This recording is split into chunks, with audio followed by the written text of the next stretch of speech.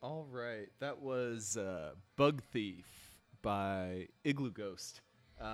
Yeah. It's funny how little music here in the future actually reminds me of Aphex Twin from 20 years ago, which I thought it all would by now, but that one does.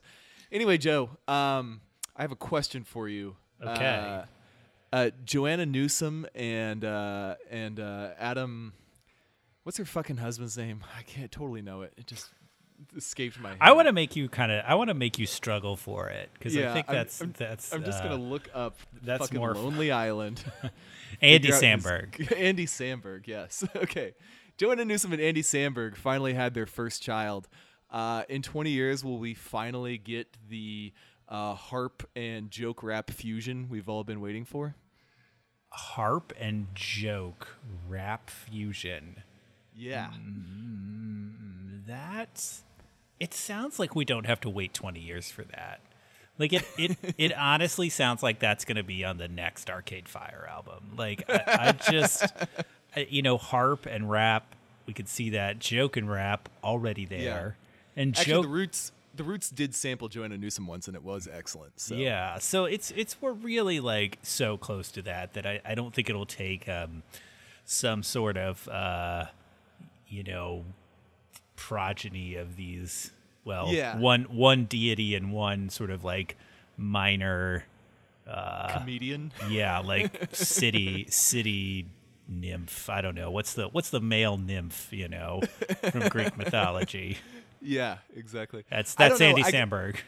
I guess I expressed it too crudely. What I want is like the full Joanna Newsom experience combined with the full Lonely Island experience, and could that happen? But seems unlikely. Yeah, I mean, I'm surprised she hasn't been on one of their tracks yet. Maybe she has been. I don't keep track of the Lonely Island's ongoing deep output. Cuts. Yeah, I did watch that movie, Pop Star, that they did, and it was pretty disappointing. Really? I didn't see that. It had 3 really good jokes. At one point, some wolves maul seal, and it's excellent. That is really random, but they really they mailed it in so many of their songs. That's too bad. The HBO tennis half movie they did a couple years ago was funny. Oh, right. I enjoyed that one. Had you ever see that? No, I did not. Co-starring Jon Snow. Oh, there you go. That do I have a desire to see Jon Snow at anything else? Maybe not. Paul, do you have a favorite Lonely Island song? I think I know perhaps 3 of them. I got to go with the Michael Bolton one just because Michael Bolton really tormented me in my youth. So seeing him make a fool of himself on purpose does bring me some comfort. I think mine is it's got to be Dick in the Box. That's actually a good song because Justin Timberlake wrote it basically. It is very good, and Like a Boss, I also very much enjoy that one. Justin Timberlake used to play Dick in a Box on solo piano at his shows. Justin Timberlake used to actually put his dick in a box for groupies. Just for fun. Absolutely. Paul, I do have a comment about our opening track by Igloo Host, or Igloog Host, as I like to say, Bug Thief. Do you know what makes that track particularly not stand out to me. What one feature? What? That it would be by far the best track on Arcade Fire's new album, Everything Now.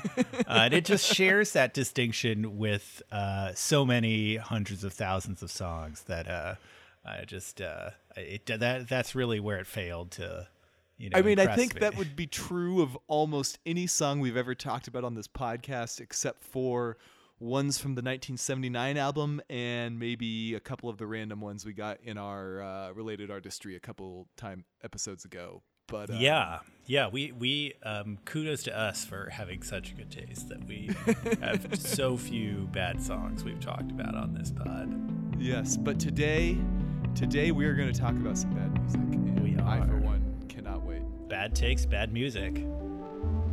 It's Savage Beast. Yes, yes, and you don't stop. Kool-Aid, best rapper, you don't stop. Another fucking $100 freestyle for you and your mind. Come on, yeah, you could never define anything but divine love. I'm a savage beast, slightly above average at least. Nah, preference is relative. My references consistently bring you to another vicinity. I hit you with the riddles consistently.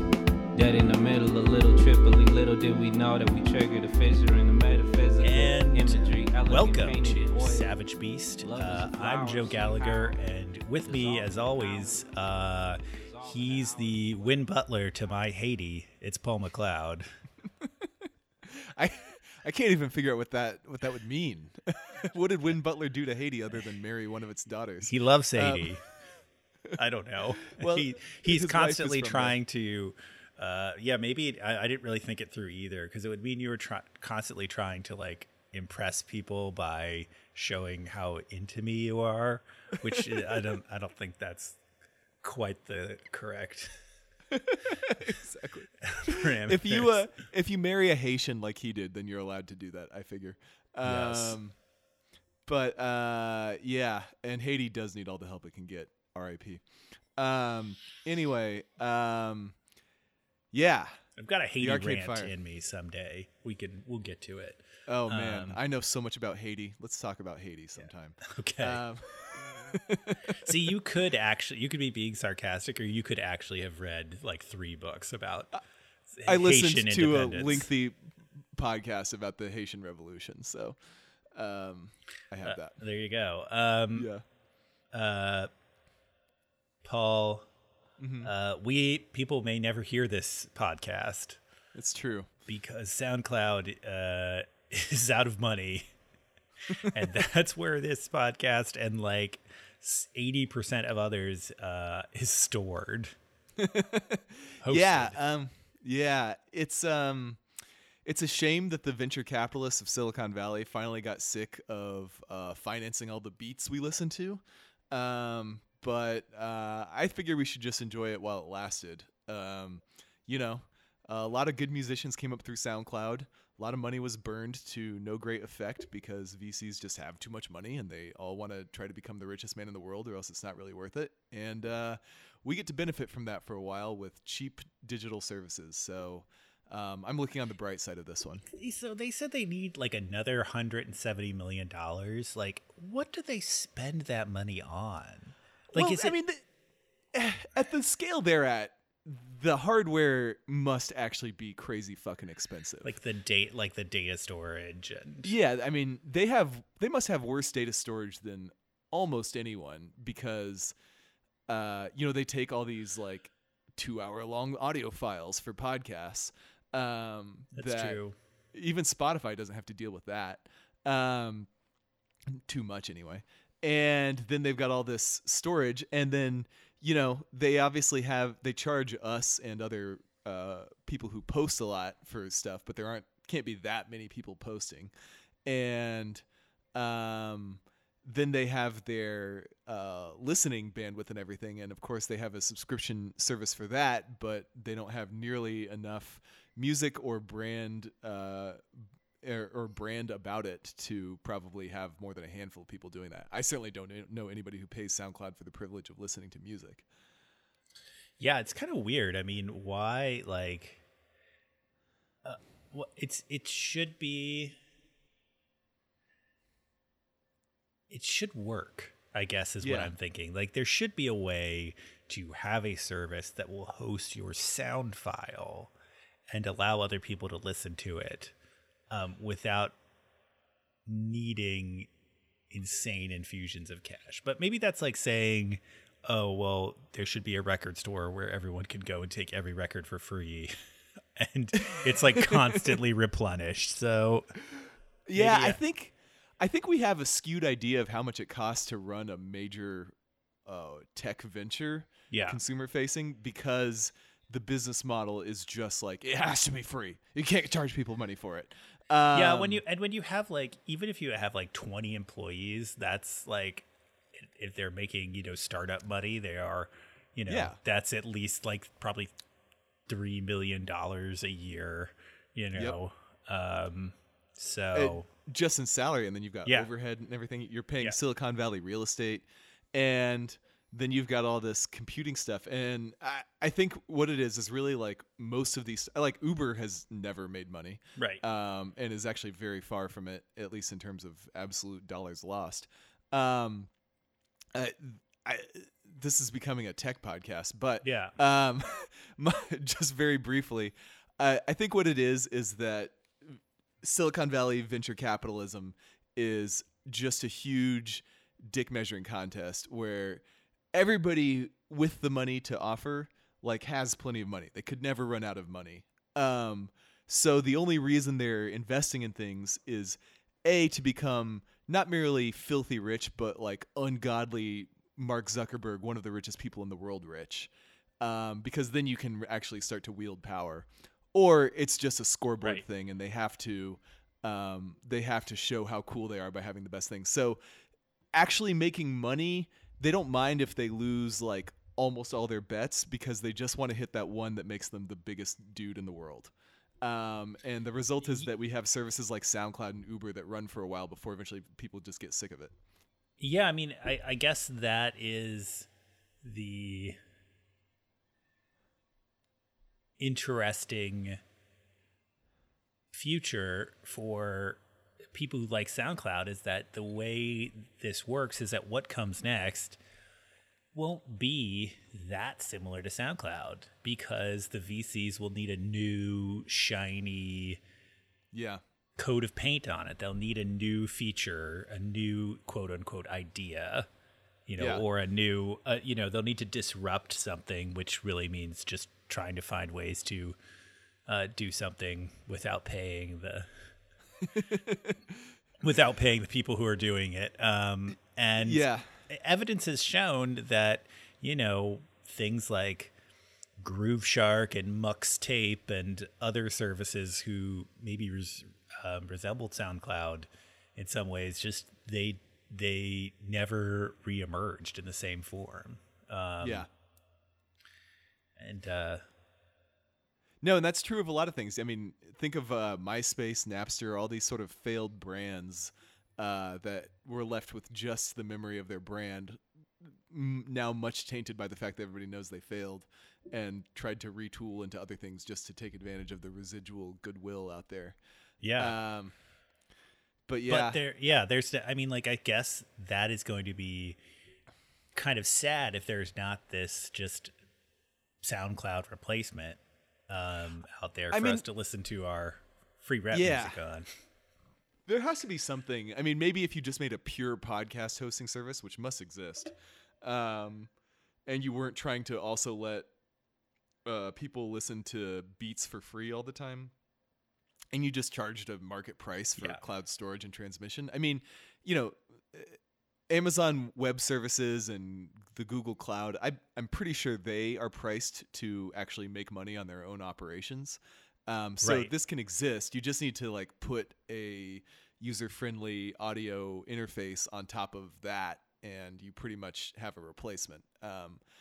I will say I do like the SoundCloud interface except for the part where they auto play shitty songs that I don't want to listen to after I'm done listening to the songs I do want to listen to. Other than that, the interface is good. It's always like a literal SoundCloud rapper that comes up after. It is exactly. It is literally a SoundCloud rapper. But yeah, we'll find another way. I mean, the bummer is that I guess if people subscribe through iTunes, we can just redirect the iTunes feed. So the problem, I don't know what happens. We won't get into this. We can, but like the problem is SoundCloud is like places like iTunes don't host the podcast. They just pick up the RSS feed from SoundCloud. So yeah, we can redirect that, but it's going to be a pain in the ass. And you know, and who knows what'll happen to people on Android platforms? I haven't even thought about that. Yeah. Right. So anyway, also, SoundCloud, will we get refunded for the year of hosting we paid for? I'm gonna guess no.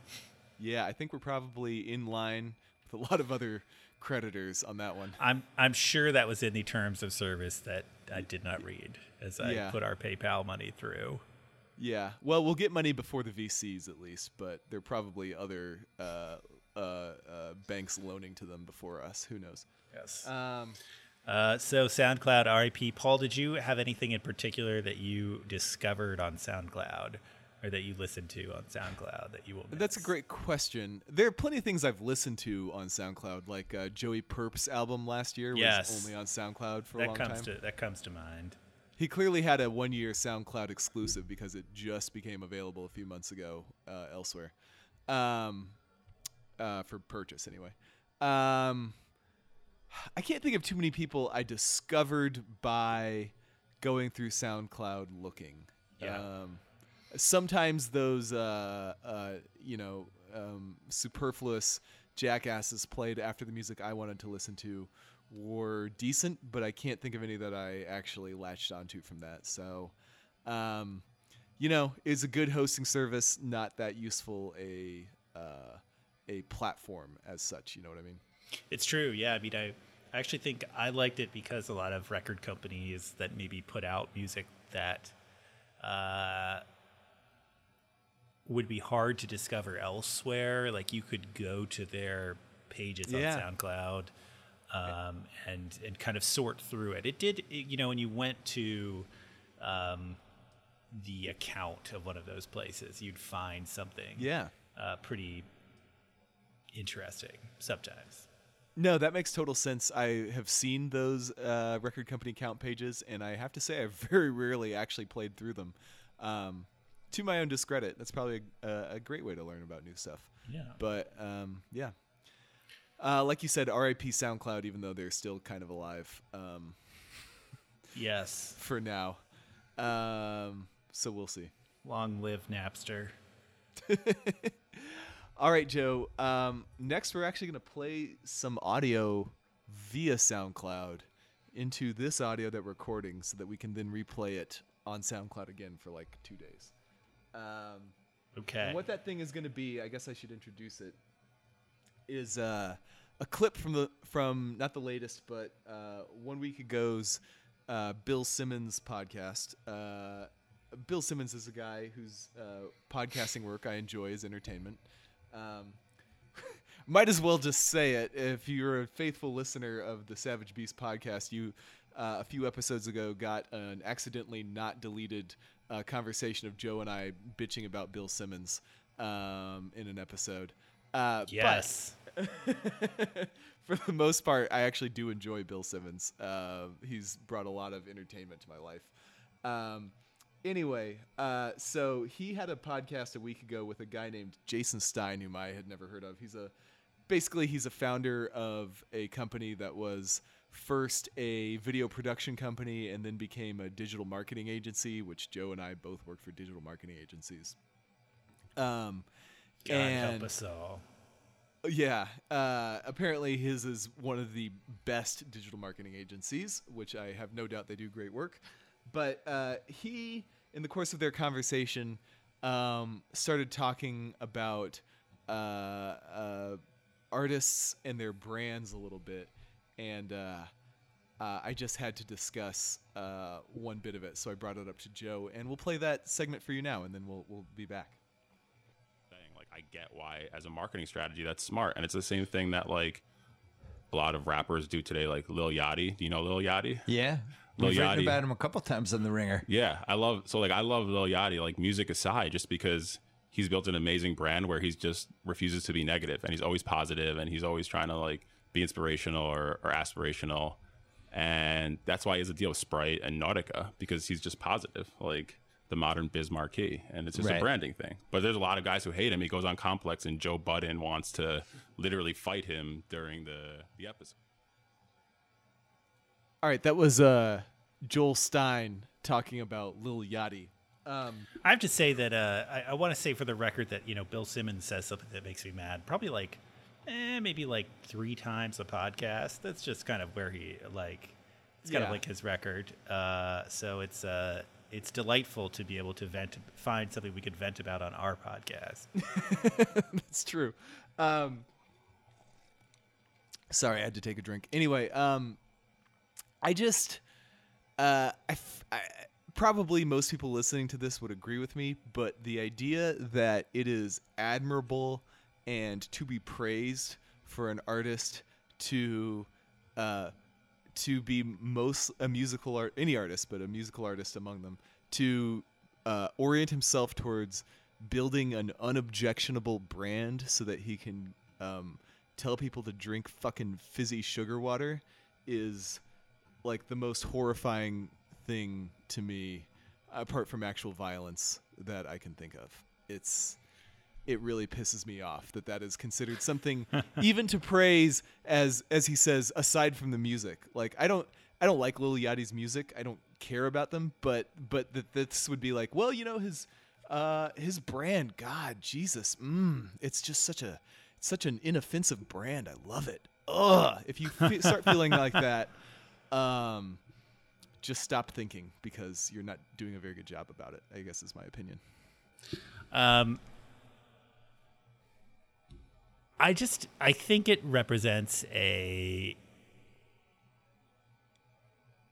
way of speaking about these things that marketers do, where they pretend that there's just some magic quality behind the thing that was successfully marketed, or it's one little trick, when really it's sort of a combination of the fact that Lil Yachty is just, you know, a popular rapper who you know, he performs in a way that people like. He's good, and I wouldn't go that far, but go ahead. Yeah, well, he's good. He's good to them. Yes. He's good to them, and that they're maybe traditional, maybe like thoughtful, out of the box marketing campaigns for him, you know, worked. Like whatever, you know, but there's this idea that, like, I don't know. I mean, you could tell, like, Chance. Obviously, people love Chance because he's so positive. Yeah. But to say that, and Lil Yachty is honestly like the even less offensive version of Chance. I listened to his music today, and that's pretty much what he is. Yeah, I mean, just to express Chance. Express his personality as a content strategy is dumb. And there's no way that anyone who, you know, works with content strategy actually thinks that, you know. Yeah. I mean, that's not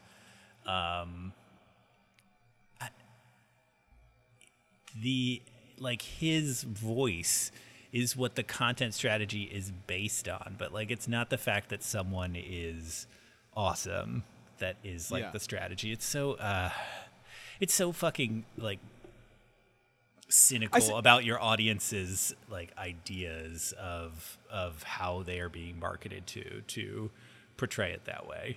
Well, see, I don't totally doubt that cynical marketing ploys work sometimes if pulled off especially effectively. Right. I'm saying this is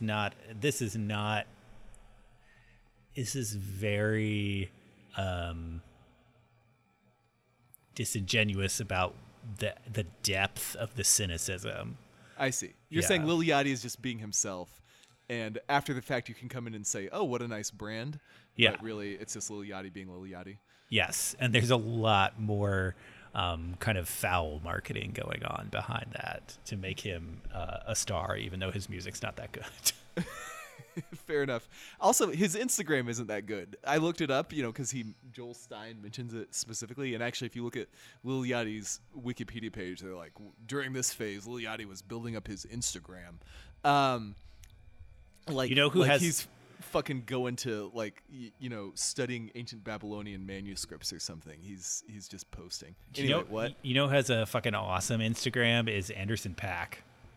I will totally look that up because Anderson .Paak is awesome. It's like these giant murals of him. That take up like 12 posts. That's cool. It's unreal. Lil Yachty's Instagram has no high concept shit like that. It's him stretching his mouth in weird ways to show off his grill, or it's him standing in front of a car, or it's him standing next to somebody more famous than him. Just sort of looking awkward. It's really, if this is what brings success with the youth of today, then like many old men before me, I have to condemn the youth of today. See, this is what we would call a good grid, in that the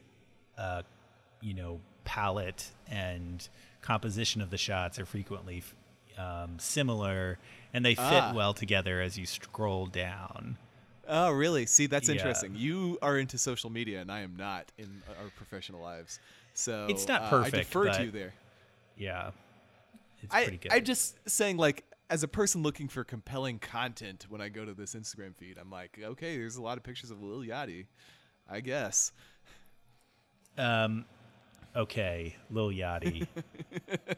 Anyway, in summary, if somebody is ostensibly an artist but actually they're a brand, they should not be praised for that, is my point. Well, that is a great way to put it. Okay, so Joe, let's get to our main topic, which is the fact that you were right all along, or at least you were future right all along. Yes, at last. We were going to talk about Arcade Fire's Everything Now.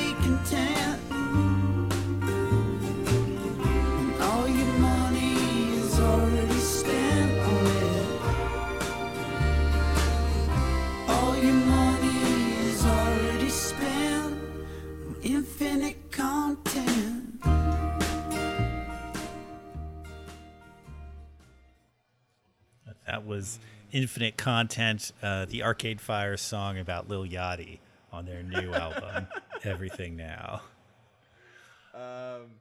Just to be clear, that is infinite_content, not infinite space content. Those are two different tracks. That come right after one another. Because that play on words was so good, we needed two tracks and two whole different treatments of it.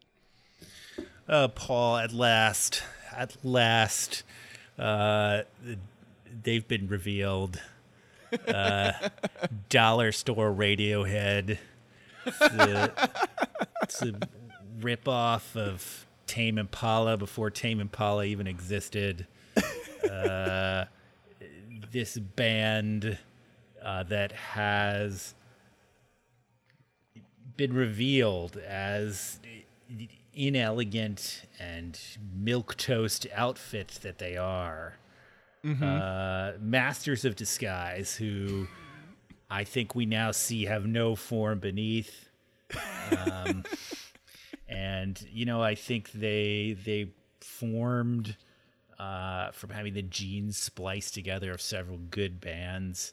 And now, at last, they're, the different organs are rejecting one another and their faces are kind of melting off. And, when the rain hits them, they have to take shelter or else the wires and bones will be exposed. For 10 for a decade plus, I have said that the Arcade Fire are not nearly as good as people think they are. And finally, someone will agree with me for at least one album. Oh, I've finally, literally everybody will agree with you for at least one album. I have not seen, I mean that literally, not quite, but I have not seen anybody yet take up the obvious counter take that actually this is good. It's so bad that nobody is even trying, as far as I can tell. And there's a lot of opportunity there because people care about Arcade Fire takes. And so if you wanna be the guy to say that this one is good, there are clicks awaiting you. And yet nobody has done it. Yeah, I mean, even Pitchfork gave it a 5.6, which is insane. Anything below 6 is like, oh my God, this album is terrible. Yeah, I can't. I mean, and the fact that like whenever an Arcade Fire song comes out, like, or album comes out, it's always in the reader like top 3 for that year. And I mean, I know that Pitchfork like really doesn't want to give Radiohead like 9.5s all the time, but like they haven't like dared oppose that crowd, you know, and I think in this way they're just for them to just say, no, this is bad. No, we can't. Even though most of the people who buy the stuff advertised on our site love Arcade Fire, we can't say it's good. Yeah, it's too shitty. So what's interesting to me as somebody who likes the Arcade Fire and has liked them, this made me question myself. So just, I guess let's describe first what's wrong with this album. From my perspective, they just like lost the ability to write or tell what is a good melody or chord progression or anything. And the result is these really bland, boring songs that do not sound like they even tried very hard. Which is pretty bad, considering that the whole ethos of the Arcade Fire is we are the sincere, emotionally in touch people who look out at the rest of society and see all the fakeness and the bullshit, and we make great art out of talking about the pathos of living in that kind of a world. I mean, that's like from the very first lyric of their first song, almost like their theme. And here they are, more jaded, more resting on their laurels, less emotionally engaging than almost any music I've listened to this year. It's pretty bad. Yeah, and I think that I wanted to, honestly, I wanted to give them some benefit of the doubt here, because I actually thought that by them taking this, what I thought might be like a little less pretentious, more poppy approach, they would maybe embrace the things that I think they kind of pretend they're not.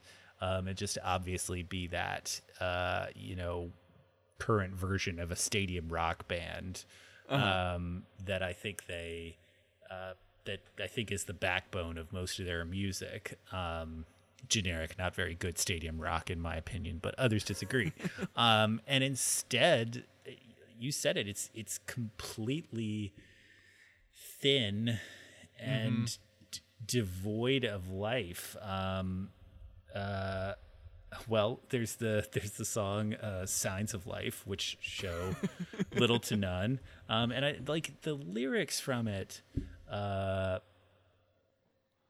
Yeah. Those cool kids stuck in the past, apartments of cigarette ash, wait outside until it begins, won't be the first ones in. Yeah. Like looking for signs of life, looking for signs every night, but there's no signs of life, so we do it again. It's just now, yeah. I know it's lyrics sound bad when you read them, but there's actually, I feel like they make bad lyrics worse somehow on this album.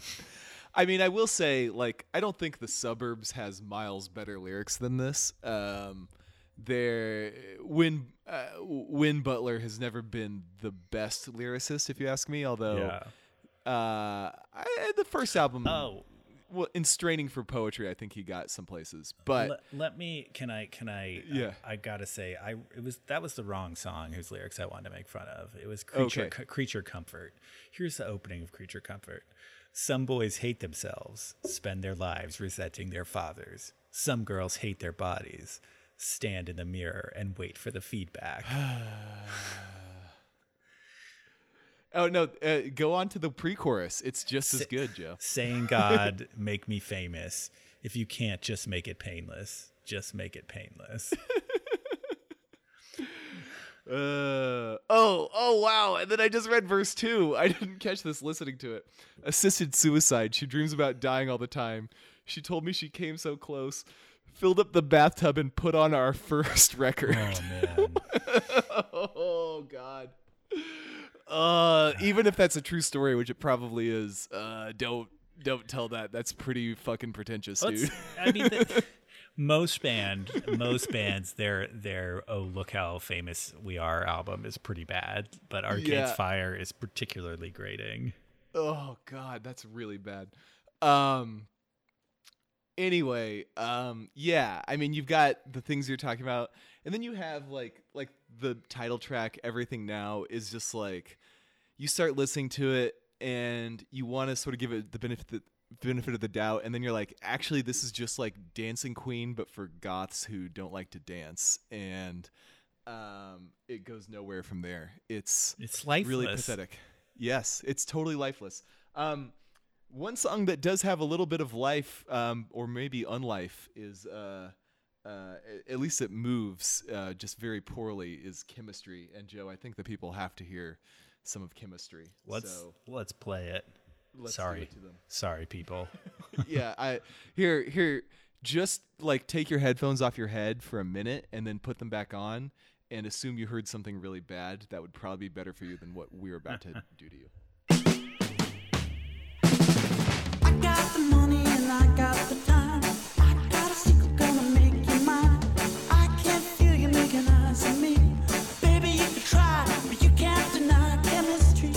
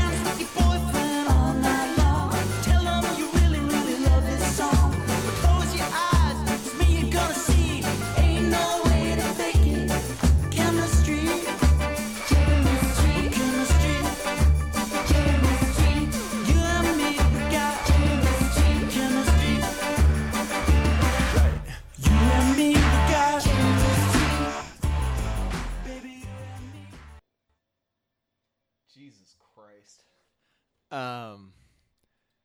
Joe, amid this sea of like boring, lifeless music, this one, every time it came on my listens in preparation for this, just jumped out at me as like, just holy shit. Why is this song so bad? And that's pretty rare, because I mean, the things I try to explore on a daily basis are either made by people whose hearts are in the right place, even if their skills aren't always, or people who are doing something that I'm just totally not interested in. Like if I'm going through my new tracks of the day and I hit somebody's death metal song, I'll listen for 30 seconds just to give it a chance. And I'm always like, well, this is totally not for me.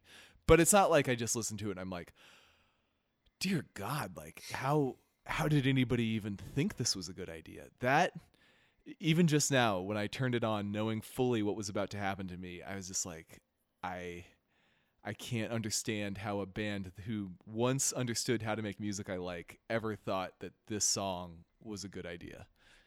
Yeah, that's kind of the eternal question. How does a good band end up making a honky tonk rape song like Chemistry?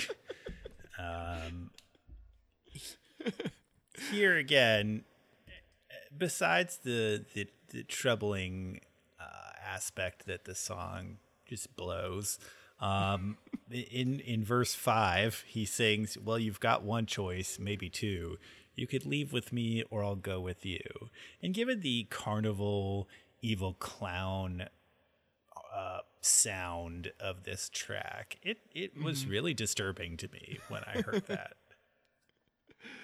That is actually pretty creepy. I mean, he's been known to inhabit the voice of a creep before, like a bad guy on purpose. So maybe we could give him the benefit of the doubt. But the lyrics are so bad, maybe we shouldn't try to do too much to save them. Yeah, he kind of failed no matter what. Yeah, and I think it's just. Yeah, It's that feeling that they wanted to parody something and find the meaning of it, sort of have a revelation as they explored, content culture and made up a fake, website full of dumb content as part of the promotion. And did that happen? I didn't even know about that. Oh yeah. And that. And they've pulled off some successful things like that in the past. I think their Google Maps music video where it showed your home in the Google Maps because you street view as they played their song. That was cool. I mean, and this was something that people understood how much BuzzFeed sucked 3 years ago, and a whole album that is supposed to fit in with clickbait culture and the candy coated excess of nothing is just not deep or meaningful. And you can I don't know, especially because they've been doing this for at least 3 albums, if not 5 now. This is not even new ground for them. Win Butler has basically been an old man bitching about how the kids are shitty for a long time. And look, I'm no fan of the kids, but Win Butler does not really improve my make me feel good about that opinion. It's mostly just seems like an old guy bitching. So this album is terrible. Everybody knows that. We've discussed it. Do you have any final thoughts on that before I move on to the tangent about how about the Arcade Fire? No, I mean, I think by no, I mean yes. I do. Yes.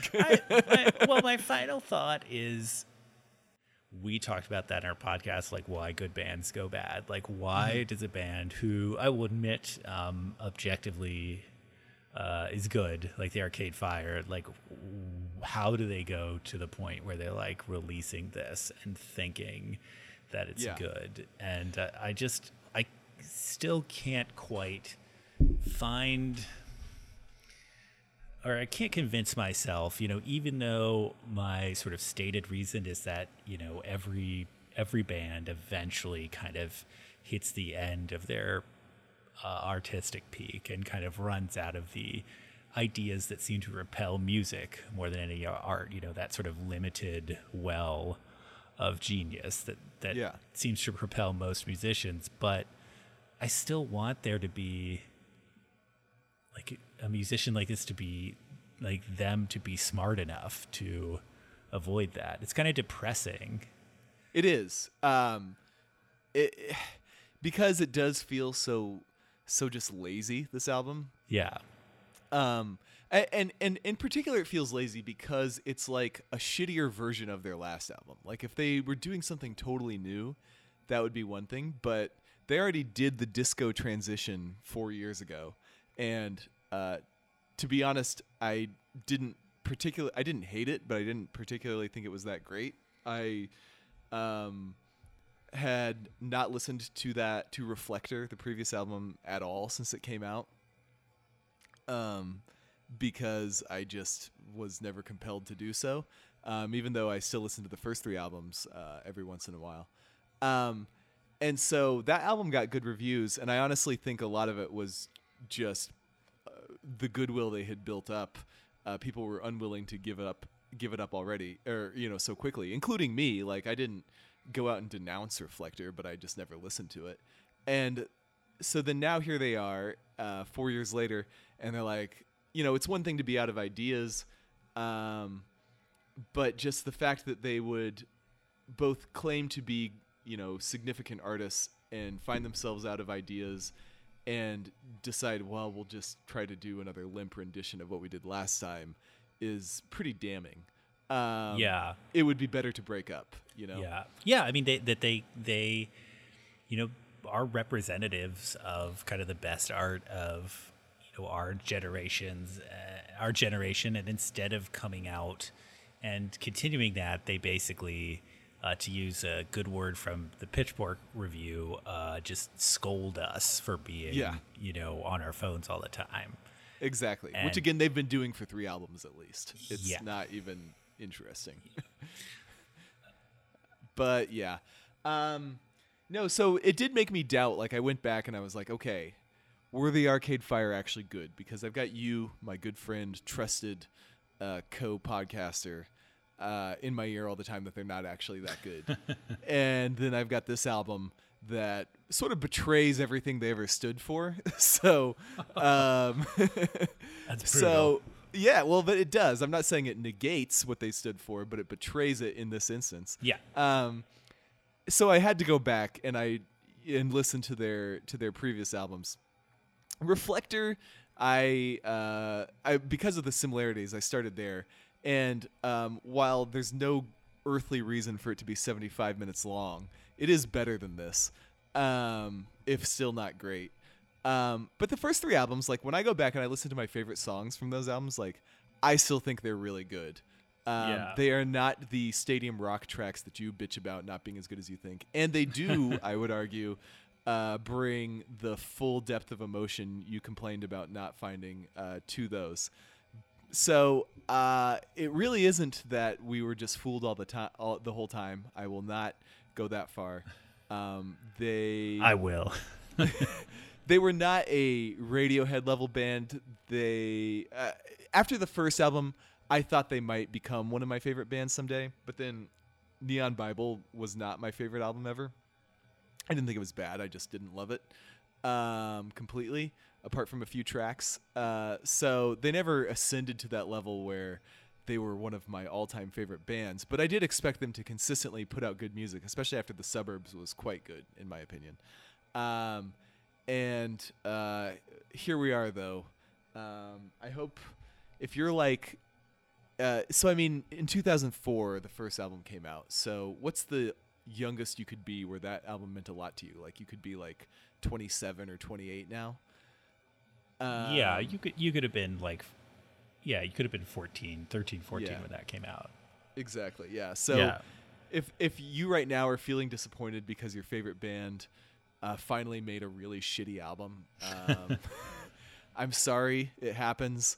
The Smashing Pumpkins released Zeitgeist. Granted, they had broken up and lost most of their members, so it was kind of expected that it would suck, but it does happen unless your favorite band is Radiohead, in which case you're just really lucky, I guess. But here we are. Oh well. Yeah. Never out of the woods until Radiohead breaks up, though. Yeah. But I guess my message for the 27-year-olds is you're not wrong to have liked Arcade Fire all this time. It's okay. Yes. They just, like most old bands, eventually became shitty. Yes. And that's just something we all have to deal with. But you will always have to deal with what you termed as the betrayal that this band kind of, after supporting them for so long, that they kind of turned on those principles. And I think that's what the Smashing Pumpkins, when I think about, like, what's called SP2, like, Zeitgeist and Beyond, and all of that being, such a blatant play to return to the radio and, like, arenas that failed anyway. It's like this isn't such a blatant and completely ill-constructed play to return to radio and arenas. This isn't the art that I supported at any point. No. And like I said in that podcast where we talked about the shelf life of good bands, like, The good news is once you get over the shock, you can just pretend it never happened. You can just listen to the good albums, and you don't have to listen to the bad ones. And Yes. it's okay. Yes. Because, we never posted our podcast about why I thought the Arcade Fire was so bad. It's our Fabled Lost podcast. Oh, was it? I didn't even Yeah. know that. And I think that I always come back to their song Wake Up, which has Which is not on my favorites list, by the way. Right. It's probably their most famous song, and Yeah. it certainly has that rousing chorus at the beat, like first 2/3, and then like the last third is this sort of jangly radio pop, like boring pap. And that is, to me, that's the heart of the Arcade Fire, and why I never connected with them is because I always feel like that's their true selves. Like I always hear this song that's meant to be on Mix 105.1 behind the earnest rock. But and I think now that they've put out a bad album, I've also come to peace with them. I no longer am worried that people are going to think they're as good as Radiohead, which I care about, even though that's really, really dumb to care about. It's a big relief. Joe, as we discussed, fucking 21 Pilots have twice the Spotify followers of Radiohead. We already live in the hell world, and there's nothing we can do about it. Totally. I would if I say the opening track from The Suburbs, whose name I of course don't know. Isn't it called The Suburb? No. No, it's not. That's the closing track. It's called The Suburbs, which is also excellent. No, it's But if called I The say- Suburbs.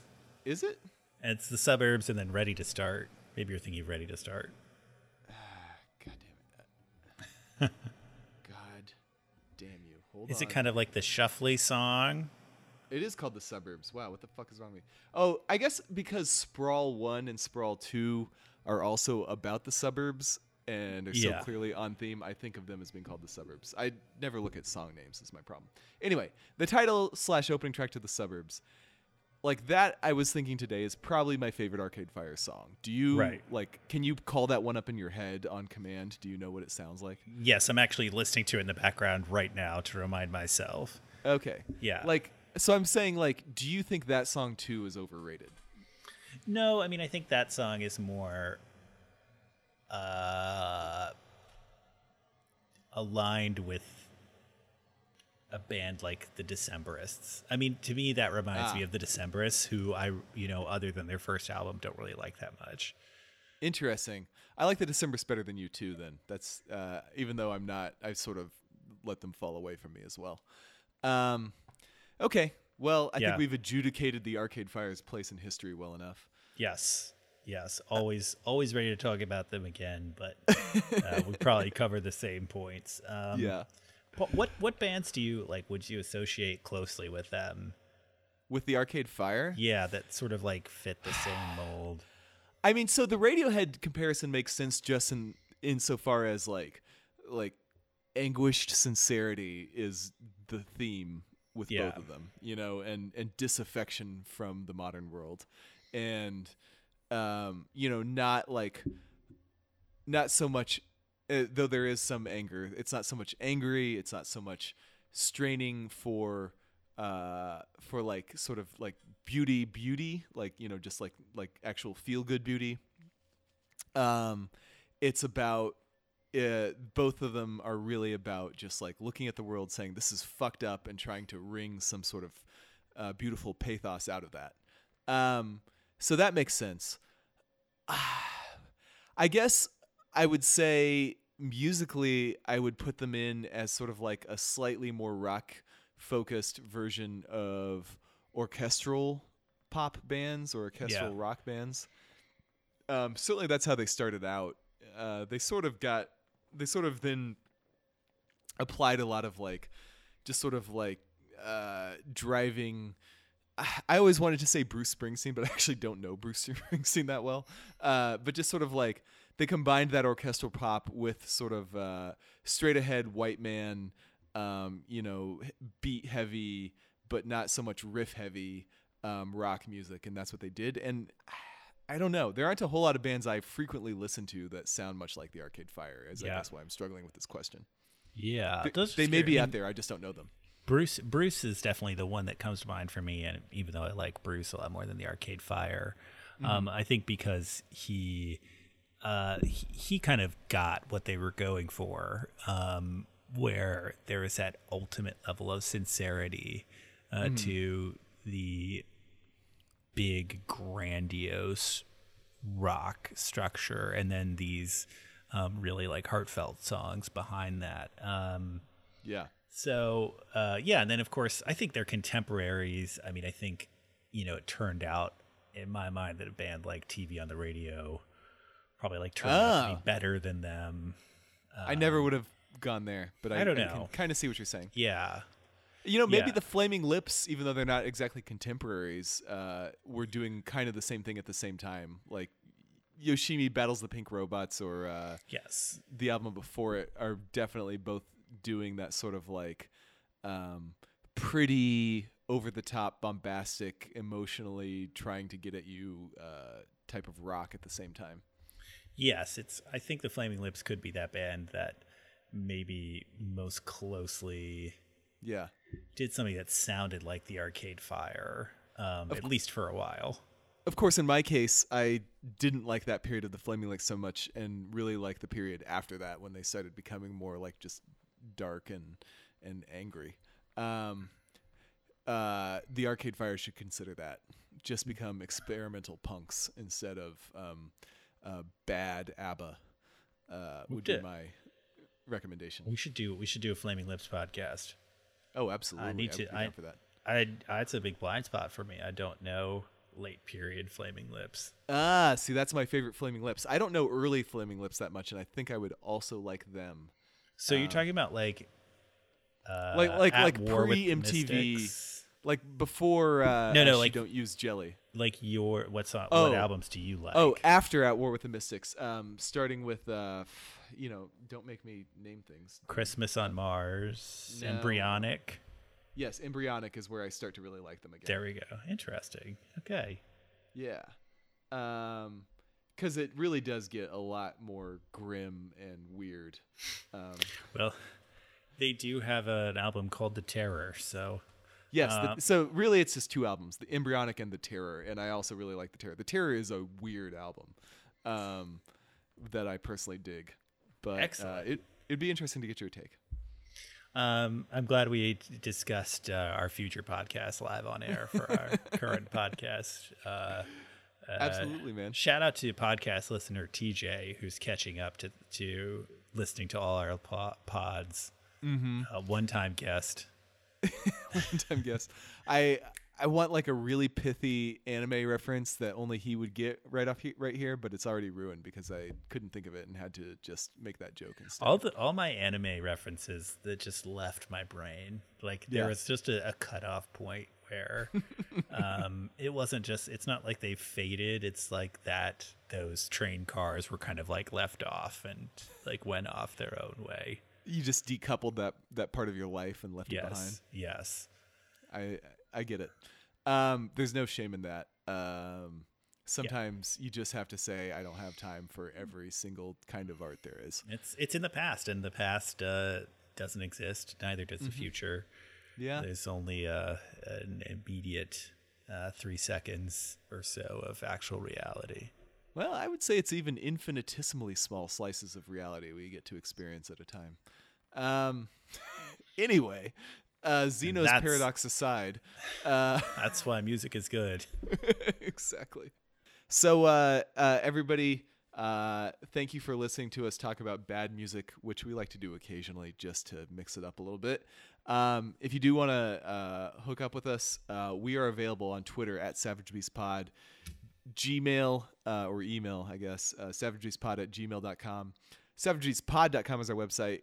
We, of course, encourage you to rate and review us on iTunes, where most right-thinking people besides me get their podcasts. And, check us out on SoundCloud for the next 3 days before SoundCloud goes tits up. Word. we look forward to your own review of Everything Now. Send us your most pithy quote about it on Twitter. I will send money. I'm not saying how much, but it will be enough to buy something to anybody who if at least one person sends me a really great drag of Everything Now, I will send money to the person who sends me the best one. But I make no promises. If I don't get any good ones, I'll keep my money to myself. I like it. That's an offer that I absolutely could refuse. Exactly. Joe, good night. And good It's night. been real. Yes, it has.